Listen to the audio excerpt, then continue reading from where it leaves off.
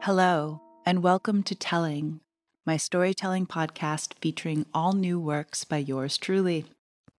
I've been on a bit of a hiatus due to some construction in my neighborhood and a brief but cool opportunity to ghostwrite for a fancy podcast in New York. But this week, I'm dropping not one, not two, but 3 new episodes. All of them entirely true, and all of them very adventurous. You can find visual accompaniment for this first section on Instagram at balloonist_Laurent_Skibbutz. A link is provided for you in the written episode summary on Spotify. Ahead on the horizon, be on the lookout for legends, swamps, mad scientists, jackals, and balloons. Part 1. Le Rêve, the dream. When Laurent Skibbutz was 12, he discovered an old book in a library in Freiburg, Switzerland, about a man who dreamed of flying across Africa long before planes graced the skies. This man invented and built an enormous balloon, the largest balloon on Earth, in order to find the source of the Nile River. Then he convinced his best adventuring friend and one hapless servant to accompany him across Africa. At 55 feet tall and 75 wide, his balloon, the Victoria, towered over most buildings in London. It contained over 90,000 cubic feet of hydrogen, enough to lift 4 tons of supplies and to carry 3 men across Africa for 5 weeks, giving the book its title, 5 Weeks in a Balloon, by Jules Verne. Entranced, Laurent read the novel cover to cover several times. He didn't care that it was fiction. He loved the detailed descriptions of the gadgetry, right down to the adventurer's supply list and the precise calculation of the weight the balloon could carry. He loved the romanticism of the voyage, to see a continent from the heavens and meander along the Nile and be the first European to know its origin, with nothing separating the pilot from the air or the ground below. By balloon. The boy was hooked. Someday, he decided, he would build his own Victoria and fly it across continents for days or weeks at a time with another friend and passengers. However, the balloon described in the book would have been far too dangerous to fly. It used both hydrogen, a highly flammable gas, and a flame burner for lifting power. It surely would have exploded in midair. This did not faze Laurent. The heyday of ballooning ended over a century before Laurent's encounter with Jules Verne's first novel. Verne published 5 Weeks in a Balloon in 1863, at the height of Europe's balloonomania, when giant balloons hovered over his native Paris, hauling increasingly large and ornate baskets aloft. Verne never flew in a balloon, but he consorted with a man known as the Great Nadar, a French balloonist and the founder of aerial photography, whose ballooning career culminated with the launch of his masterpiece, Le Géant. At 145 feet tall, Le Géant was capable of hauling a 2-level cabin complete with toilet, photography studio, and printing press aloft with 12 people aboard. However, Le Géant was so large it proved impossible to land. On its second voyage, it crashed into the German countryside, barely avoiding a locomotive, before exploding and all but destroying the passengers in tow. This did not faze Laurent. For Laurent, ballooning seemed a perfect way to travel, to explore, and to show the world to others. A balloon did not need a runway. A balloon could land anywhere. The 2 insurmountable challenges with these magnificent flying machines were that they could not fly against the wind, and that no one had ever successfully developed a mechanism to steer them. That made them incongruous with most modern notions of planned exploration. But in Laurent's mind, it was precisely this that made them true instruments of adventure. Lacking rudders or brakes, they went where the wind decided. Once you climbed aboard, it was destination unknown. In the early 1900s, when endurance balloon racing became all the rage, pilots launched into the sky from England and France and vanished into forests in Russia, requiring months to chop their way out. One pilot flew over the North Sea and survived only because he managed to land on the deck of a fishing vessel far off the Norwegian coast. Balloons could rise straight into space if unattended. It was the human body that limited them. This proved useful for spying, mapping, the study of weather, and entertainment in the 19th century, but became less than practical for the precise travel and exploration expected in modern times. For Laurent, that only added to the allure. He is fond of the old balloonist's adage. Balloons flew long before the first planes took off. They can fly higher than planes, and they will fly long after the last plane has landed. Despite their ability to reach the upper decks of the atmosphere, the advent of the combustible engine soon erased the love of fuelless flight. When the first endurance balloon race was sponsored by Gordon Bennett in 1906, the balloon mania that had captured the world's attention for nearly a century and a half was already in its twilight. Two brothers named Wright had launched the first airplane in Kitty Hawk, North Carolina, just 3 years prior. The popularity of ballooning went into swift decline, and the oldest form of human flight was reduced to an obscure pastime. This did not faze Laurent. The boy who had fallen in love with Verne's vision became a scientist. He married, he had 2 children, and named the eldest Jules. He gathered all the survival skills necessary to make long, grueling voyages and to extract himself from wild places. He became an amateur radiologist, a diver, a high-altitude medic, and he ascended towards the sky, first as an alpinist, then as a glider pilot, a hot air balloon pilot, and finally, a gas balloon pilot. Becoming a gas balloon pilot is both expensive and requires an exceptional amount of training and precision, which is then cast to the wind.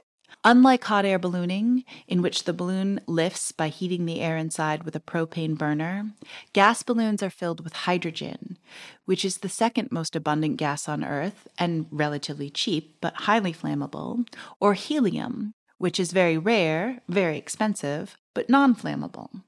Every pilot who flies a hydrogen-filled balloon is essentially flying a floating bomb. Because of the expense and the dangers, gas ballooning is limited to authorized pilots only. This did not faze Laurent. His dream had not diminished over the years. It had grown. With some modification of design to increase safety, Laurent still dreamed of building and flying his own Victoria, a hydrogen balloon so large that it could haul a 2-ton load aloft and voyage for days, perhaps weeks, carrying 2 pilots and at least 1 civilian in a basket with a separate sleeping compartment, an unusual luxury for modern gas ballooning, which would make lengthy travel accessible to people without gas ballooning piloting licenses. With a reusable balloon envelope, the project would be an ecological form of flight that could involve artists, scientists, ground crews, hydrogen experts, and translators from across the globe, shifting ballooning from competitions of first, highest, and furthest towards sustainable and inclusive exploration, study, and observation. With this kind of machine, we are in another dimension, that of travel. We can sacrifice cubic meters of gas to get close to the ground, drop anchor, and go down the rope ladder and meet people, Laurent said. Most tourists who have traveled by balloon have been lifted in colorful, teardrop-shaped hot air balloons, which are less fickle to fly and theoretically safer than gas balloons.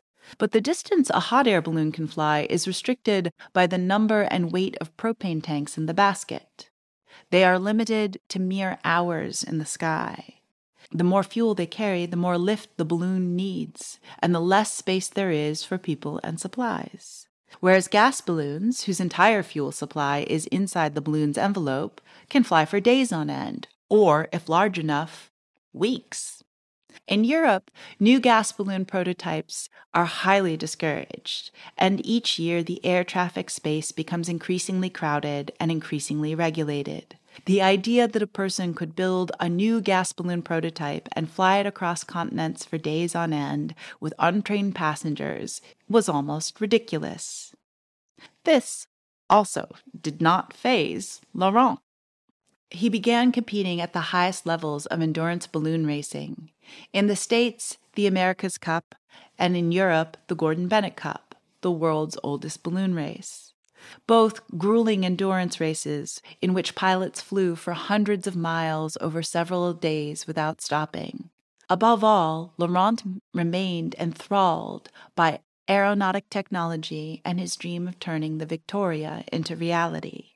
At the institute he chaired at the University of Western Applied Sciences, his students created balloon baskets for long-distance travel, triangularly shaped so that they could seat 3 people, with a compartment for a passenger to sleep in. He also created software that could predict the trajectory of a huge hydrogen balloon in the sky. This data, when synthesized with precise meteorological information that forecasted winds at different altitudes, could predict how the balloon would fly and where it would land. None of these techniques were new. Since they are at the mercy of the wind, aeronauts have used the layered, varying aerial currents that crisscross the sky at different altitudes to navigate for centuries. But the models developed at Laurent's Institute were highly detailed and more precise than any before. With some reliability, they could predict the unpredictable and schedule the unschedulable. However, Laurent still had 2 problems. He had not achieved the level of fame, nor won the sort of races that would attract sponsorship for the project he'd been dreaming of since boyhood, nor had he found a co-pilot willing to embark on such an adventure. Who would share his mad dream to bring a 150-year-old legend into reality? Who would want to fly the world's largest balloon across continents? Enter Nicolas Tietche, one of the greatest balloon pilots in Switzerland. Nick grew up with his parents and sister in Château d'Ay, a region of Switzerland that has attracted aeronauts for decades. Throughout the year, balloons could be seen in the sky, pilots in training or testing their knowledge of the currents that ran through the valley. Every winter, a yearly balloon festival brought dozens of balloonists from all over Europe, the way surfers are drawn to the waves on the coast of California or Portugal. The year Nick was 11, a huge black balloon landed in his front yard. The pilot offered to take Nick, his father, and sister aloft. While in the sky, the 3 decided to become balloon pilots. For a time, Nick's sister was the youngest balloon pilot in Switzerland. Nick obtained his hot air balloon license at 18 and his gas balloon license shortly thereafter. And he kept rising. He specialized in extreme heights and distances and set about breaking the Swiss ballooning records for both. To celebrate the birth of his daughter in 1998, he and a co-pilot broke the record for the highest descent by balloon in Switzerland. They rose to 37,565 feet in an open basket, an altitude at which the human body begins to disintegrate due to lack of air pressure. Teeth crack, joints fill with air, noses bleed. A gas balloon can rise through the stratosphere without trouble, but without pressurized suits or a cabin, any air pockets trapped in the human body expand due to the lack of pressure.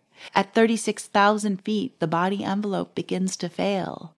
Blood leaks from the eyes, nose, and ears. Nick has had a close encounter or 2. He once collided with a radio tower during a night flight and survived mostly by luck. When he returned from his last extreme height journey, he had trouble walking because his joints ached. Endurance ballooning is an all-consuming passion which takes much of his free time from his profession as a pharmaceutical chemist and his life with his wife and 2 children, grown now, but still studying and living at home.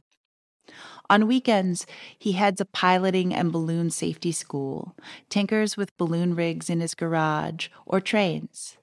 Both he and Laurent have the fitness level of Olympians. Nick is an accomplished mountaineer and skier. On the ground, he smokes the occasional cigarette, but never, ever near a balloon. In 2011, both Nick and Laurent found themselves without co-pilots. They decided to team up for the Gordon Bennett, and they discovered a certain magic between them. Laurent loved the geeky side of the sport and had a real competitive edge. Nick, on the other hand, often found the onslaught of data overwhelming. He loved the sheer physicality of flying. They were almost always in agreement, but when they disagreed, their compromises made them stronger. In 2017, they arrived in America as unknowns and smashed the world record for the longest gas balloon flight in competition. They flew from Albuquerque, New Mexico to Labrador City, Newfoundland, by riding the tail end of a hurricane. They clocked speeds of 88 miles per hour, covering over 2,200 miles in less than 3 days. As they waited for a chopper to haul them out of a bog in Labrador, Laurent registered the importance of the win.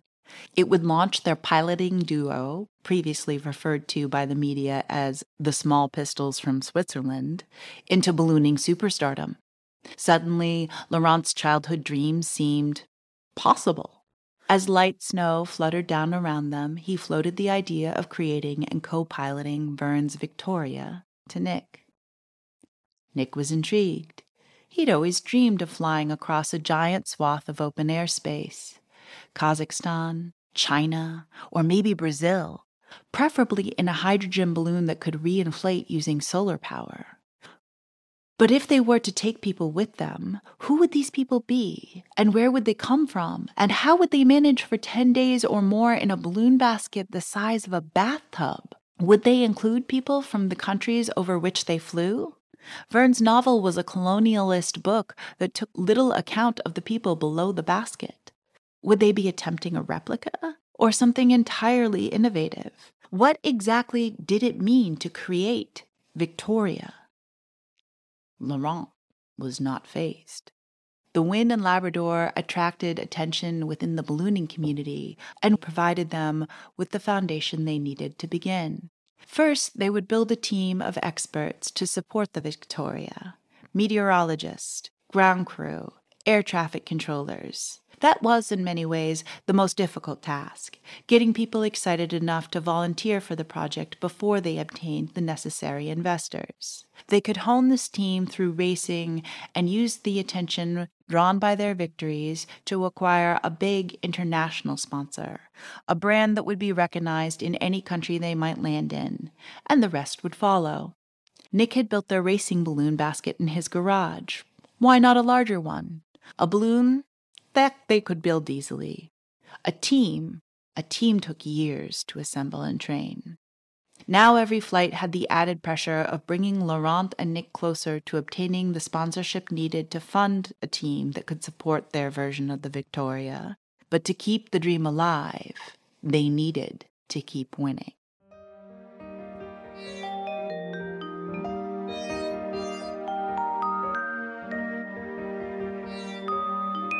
That's all for today's telling. Parts 2 and 3 of this story appear in the following episodes. Don't forget to check out Laurent's aerial photography at Balloonist Laurent's Kibbutz on Instagram. Be well, do good work, and thanks for listening.